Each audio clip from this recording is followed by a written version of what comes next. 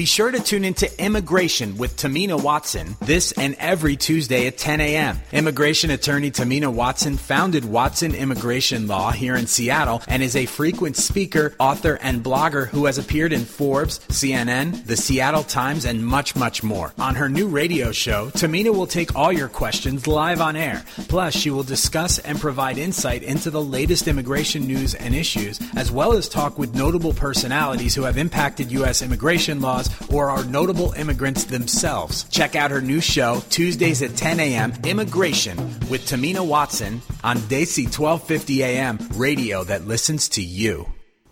Hello, listeners. This is Tamina Watson on Desi 1250 a.m. Welcome to today's show. Every day, every week at 10 a.m., we'll be hosting the show at Desi 1250. I hope you will join us. Please do spread the word of the show, but also spread the word of the radio station. This is a brand new radio station in our community. We have not had a 24/7 South Asian radio station in the SeaTac area, so this is very exciting for us. I have told so many people, and it's surprising that a lot of people really don't know that this radio station exists. You can listen to songs that you grew up with, new songs that you haven't heard from, at all, what's going on in the Bollywood scene. You can listen to them at the comfort of your car at 12:50 a.m. You could listen to the songs and the radio in your kitchen like I'm doing these days. I would really love for you to spread the word for the radio station 12:50 a.m. and also about my show. My show is about immigration information. It's about informing and educating people about what's going on in the immigration world, what is the latest news update that will affect you, your loved ones, your family members, perhaps even your work, maybe your citizenship. We will also talk about what's going on with I've added a new section, if you like, about famous immigrants. America is all about immigrants. The contribution is amazing, and often we don't even remember who these people are, or we know them, but we don't even know that they're immigrants. So we've introduced a section about that. I hope you will listen and take note of it and be mindful of it. And if you have suggestions, make sure you let us know. We have a wonderful guest today. Our guests will be either notable immigrants or people who are making an impact on immigration law or immigration in general. Today's guest is somebody who is making a huge impact on immigration and immigrants, and I can't wait to introduce you to her. So, starting out, I want to make sure that you have our phone number, which is 206-414-7674. That's 206-414-7674. We have an email address, which is info@watsonimmigrationlaw.com. If you have questions, comments, we'd love to hear from you. So let's move on to our famous immigrant of the day. Who doesn't know about Levi's, the jeans? I'm sure you all do. But did you know that Levi Strauss was born in Germany? He was born in Germany in 1829. He emigrated to the U.S. with his mother and two sisters. In 1847, that's over 100 years ago, the family joined his two brothers in New York, where young Strauss worked in their dry goods business. After becoming a U.S. citizen in 1853, and I'm sure citizenship wasn't that difficult at that time, he moved to San Francisco during the height of the gold rush. He opened a small dry goods business as his brother's West Coast agent, and there he sold a successful line of fabrics and clothing. His brother-in-law, David Stern, a tailor from Nevada, told Strauss how he could use metal rivets in certain areas of stress on a pair of pants to prevent tear. At that time, miners and other laborers complained their clothes weren't durable enough. Strauss paid for a patent on Levi Strauss & Co., and the blue jeans brand was born in 1873. 142 years later, Levi Strauss jeans are just as popular and fashionable. More importantly, the global company's contribution to the U.S. economy is unquestioned. In 2013, Levi Strauss & Co. reported net income of $229 million with 16,000 employees and 2,800 company-operated stores worldwide. Now, that's a huge contribution that maybe people knew or don't remember, or maybe you didn't know. So keep that in mind. Immigrants are making contributions to our country every day, past, present, and hopefully in the future. So with current rhetoric, I'd ask you to be compassionate and understanding and advocate for the rights and the mission and the goals that America had from in its inception. So now to news updates. We all know the terrible crisis that happened in Nepal, the disaster that was the earthquake. As a result of the earthquake, the USCIS created temporary protected status for citizens of Nepal. And while that was done a while ago, USCIS yesterday had issued a reminder that Monday, December 21, 2015, is actually the deadline to register for TPS. The TPS designation for Nepal runs from June 24th, 2015 through December 24th, 2016. Now, what is TPS? You can register by filing a Form I-821, which is the application for temporary protected status. If you are 14 years or younger, you can ask to waive the biometrics fee. You will be able to get work authorization. And if there is no Form I-765 fee for initial applicants under the age of 14 and over the age of 65. It's really important that you do this in a timely manner because December 21st is coming up very soon. And if you cannot go back home and everything is still a disaster out there for you and your family, then take advantage of this. And if you needed help, you know where we are, watsonimmigrationlaw.com. So now to our notable notable person making an impact on immigration. So I want to introduce you to Roxana Norozi, who has 12 years of experience in advocacy and social justice work with immigrant and refugee populations. Currently, she is the Director of Education and Integration Policy for One America, Washington's largest immigrant rights organization, where she focuses on closing the opportunity gap through local and state policies and programs that support integration of immigrant children and families. In addition to her role at One America, she is also a clinical faculty member at the University of Washington's Master of Public Health program. Roxana is the board president of the Seattle Globalist, a global to local news media platform. She serves as vice president of the Children's Alliance Board of Directors and is an appointee to the City of Seattle's Immigrant and Refugee Commission. I just don't know how much time you have in the day. In 2010, after earning her master's in social work at University of Washington, Roxana was awarded the Bonderman Fellowship, which allowed her to travel to 20 countries, exploring and reporting on post-conflict regions, migration trends, and identity. Roxana is fluent in Farsi, that's Persian, and her experience as a first-generation American informs her passion and commitment to education, equity, and immigrant justice.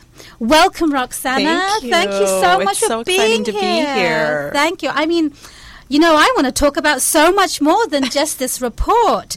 But let's get to the bottom of it because we don't have a lot of time. Great. One America came out with a report recently on December 3rd, and it's talking about reducing brain waste. This was a lot of effort by your organization and you in particular, so thank you so much going through this effort. Describe to the listeners what brain waste is. Okay. Brain waste is actually a new term that's been developed to describe immigrants and refugees who come to this country with advanced skill sets and also degrees. So these are individuals who come over with degrees in law, medical, healthcare, teaching, the science and technology fields, and find themselves in a situation where they're underutilizing their skills because they cannot get back into their professional field of study, and therefore are also missing out on wages and pay. So what happens is that this is a net loss both for immigrant and refugees themselves, because not only are they not able to realize their full earning potential, but also in terms of being civically engaged and full contributors to our society, many opportunities are not, they face many challenges when re-entering the workforce. And also for our economy. Currently, particularly in Washington State, we have a huge skills gap. We know that there will be millions of job vacancies in the next decade, and most of these jobs do require a post-secondary degree. So better supporting immigrant and refugees who have advanced degrees from their home countries to integrate and fill this skills gap truly is a net gain for the whole economy. But our inability to do that is a term that we've dubbed brain waste. And many of you, I'm sure, have been in a taxi cab where you've talked to the cab driver and through conversation found out that he was a doctor in his home country, or talked to a nursing assistant in a hospital who found out she was a registered nurse in her home country and are working in these low-wage or survival jobs because of the need to support their families, and don't have the time, resources, and really the support to navigate getting back into their field and really utilizing their degrees, skills, and realizing their full earning potential. Wonderful. Well, that's a very, very detailed description of what brain waste is. How did the report come to be? That's a great question. So, as many of you are familiar, One America was founded back in 2001 as a result of some of the negative backlash facing immigrant and refugee communities. The South Asian community was very key to ensuring that Washington and the greater Seattle area become a hate-free zone and continue to remain as a welcoming community for immigrant and refugees. And since then, we've evolved from Hate-Free Zone to One America, where we focused on policy and community organizing to best integrate the needs of immigrant and refugees when they do arrive in the country, and particularly to Washington State. And a few years ago, we produced a report on the many economic contributions of immigrant and refugees. This was mostly focused on fields such as farming and other labor-focused areas. And through taking a deeper look at that report and also looking at some of the national trends around immigration, we've noticed that, and we've seen through data, that more immigrants are coming to the country with advanced degrees and professional skills. And as I mentioned before, our systems are not able to fully support those individuals in and integrate them into the economy. And so we took a sliver of that report and did a really deep dive on this particular immigrant population, both given the growing number within the demographic, as well as knowing that this is something that I really believe we can do something about. And so what we've offered in the report is we've laid out both some of the barriers, but also a lot of the solutions and things that we can do. The other reason that this report is very timely is, as many of you and you are also very aware, our demographics are changing in Washington State. We are more diverse than we ever were before. 13% of our population are immigrant and refugees, and that number is only growing. And that also means that we need a workforce that is diverse, that represents our population, that has the linguistic and cultural skills to meet the needs of our growing demographic. And that's another reason why we focused on the brain waste issue and this report, is that we really believe that better integrating this sector of the immigrant population also has larger impacts around having a more diverse workforce and meeting the needs of all immigrant refugees and really all citizens of Washington State. Well, I'm truly excited because I, as an immigration lawyer, am seeing people who are dependents or visa holders, and often not only because they don't have the work permission, but even if they had work permission, they just don't know how to get back into the workforce. Yeah. And often somebody's a doctor or a lawyer from their home country. They don't have the money to go to law school or medical school again. They don't know how to go about doing something else. So this is just wonderful. Can you tell the listeners a little bit about the findings? What kind of skills gaps are you talking about? Sure, yeah. So two of the areas that we went really deep in this report were teaching and nursing. And the reason for that are twofold. One is that these fields are very highly regulated. And so as we began our research a few years ago, and we've been working on this report for almost 3 years now, talking with our many community partners who do great work in this area and really trying to pull everything together, we found that teaching and nursing are areas that are highly regulated, and many immigrant and refugees face a number of barriers when trying to get back into these fields, particularly around credentialing, licensing. And also, as I mentioned before, these are fields where the linguistic and cultural skills of immigrant and refugees are highly, highly needed and sought after. Can I ask a question? Sure. So somebody who's listening may not understand what you mean by regulated. Can you explain that a little bit? Sure. So what I mean by regulated is that the state has a protocol around how you can actually enter that field. So, for example, if you want to become a registered nurse, first you have to prove to the state that you have the degree and all of the coursework, that you've met all of the coursework to be able to become registered and certified as a registered nurse. And then from there, you actually have to take an exam, which is a comprehensive exam that demonstrates your knowledge and your ability to practice in the field, and you have to pass that exam. For immigrant and refugee or anyone who's foreign-born, they actually have to take another exam called the TOEFL that demonstrates English language proficiency. And this is a high level it's a high threshold. It's actually a test that's mostly used for PhD and doctoral students, and has proven to be a huge barrier for many immigrant and refugee nurses because they're taking the certification test in English anyway, but it's an additional test that that really does not meet. It doesn't measure the right skill for becoming a registered nurse, and is a barrier for many, many individuals just because of the high threshold of English language. So that's an example in one field of what highly regulated. There are a lot of steps and rules, and even in getting your credentials evaluated, the state has a list of evaluators that they accept the credential evaluation from. So these are areas. A good comparison is something like IT, where you don't need a license and you don't need to go through the bureaucracy of a state. You can actually go to a company like Microsoft and Google, and if you prove that you have the skill set, they can hire you. Right. But fields like teaching and nursing, there are a number of steps, and that's why we've picked those two fields to look at how we can reduce some of the barriers. So why don't you tell our listeners a little bit about what the solutions are that you are coming up with or suggesting? Sure. I wish I had a simple answer. And the interesting thing about this topic is that there is no one solution.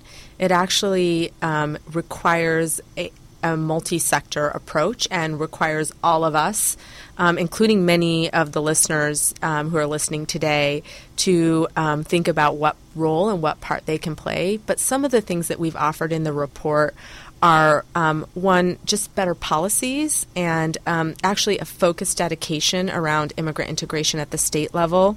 This is something that a couple of other states have pushed forward, is having an Office of Immigrant Integration and then a task force or a specialized body that is focused on the needs of foreign trained and credentialed immigrants that would work across different state departments to reduce some of the barriers that I talked about earlier.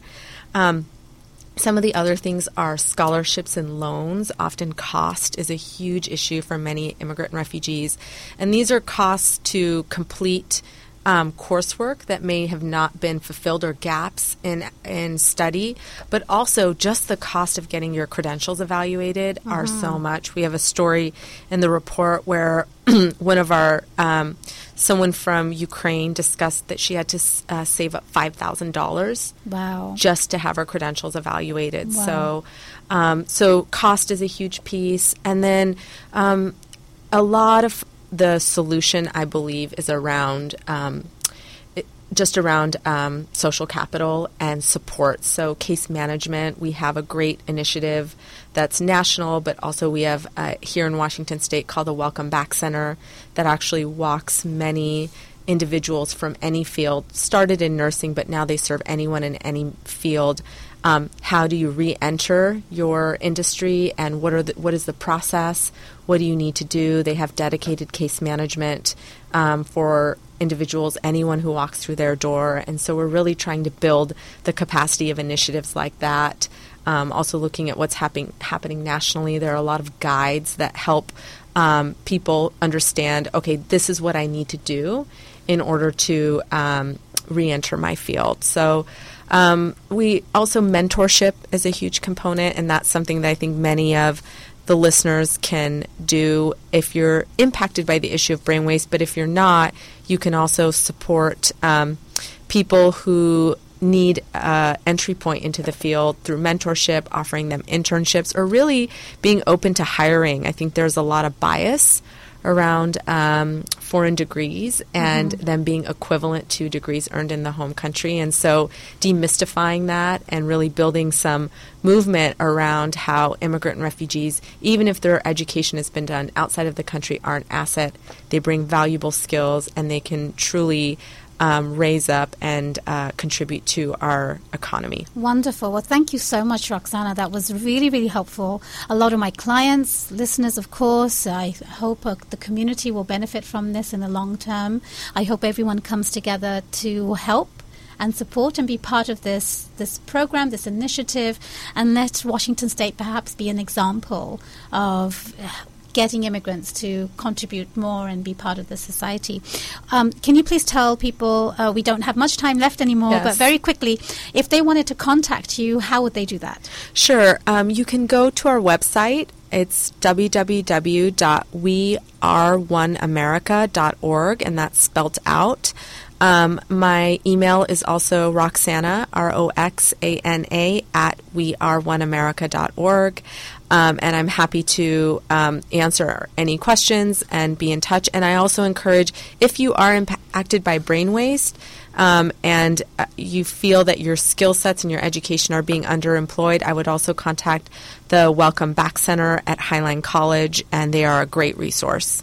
Wonderful. Well, thank you again for being on the show. Thank you for putting me. so much time and dedication and thought and effort into a report like this that will benefit so many people. I'm excited to see where it will go. Thank you. So it's a pleasure and an honor. And thank you for having me. Of course, thank you. I hope you'll come back soon and talk about some other things that I have lots to talk about. I love it. Our listeners will love it too. I'll come back anytime. Wonderful. We look forward to it. Thank you. Well, listeners, thank you so much for joining us. We're running out of time, I'm afraid. If you have questions or comments, please email me at info@watsonimmigrationlaw.com. I always want to hear from you and have feedback and thoughts. If there's an issue that you'd like me to discuss in news updates or anything else, please feel free to email me. The website for our firm is watsonimmigrationlaw.com. If you need immigration assistance, you know where I am. We are able to help you with practically everything except removal. You can always find our details at the DESI 1250 website as well, which is www.desi1250am. Next week, we will talk more about immigration updates. We will also have another very special guest on our show. Sign up to our blog to learn more about this in advance. Thank you again to Roxana Norozi for being on our show today. Thank you to the listeners for tuning in. This is our new show, Desi, on Desi 1250 AM, Immigration with Tamina Watson. We hope to talk a lot about immigration law and hope to educate and inform you. With the current rhetoric in immigration and so much more in the news, it's really important that you're informed, you're compassionate, you're understanding, you share your knowledge with people that have misunderstandings and misconceptions, and show compassion. There was a saying I recently saw on a Facebook page that somebody asked a physician, what do you do for somebody who's violent or negative? And the physician said, show them love. And the answer was, give them more love if you need to. We look forward to seeing you next week. Thank you so much. Bye-bye. Trying to find out what's going on in Seattle? Concerts, events, community, and more. Visit desi1250am.com.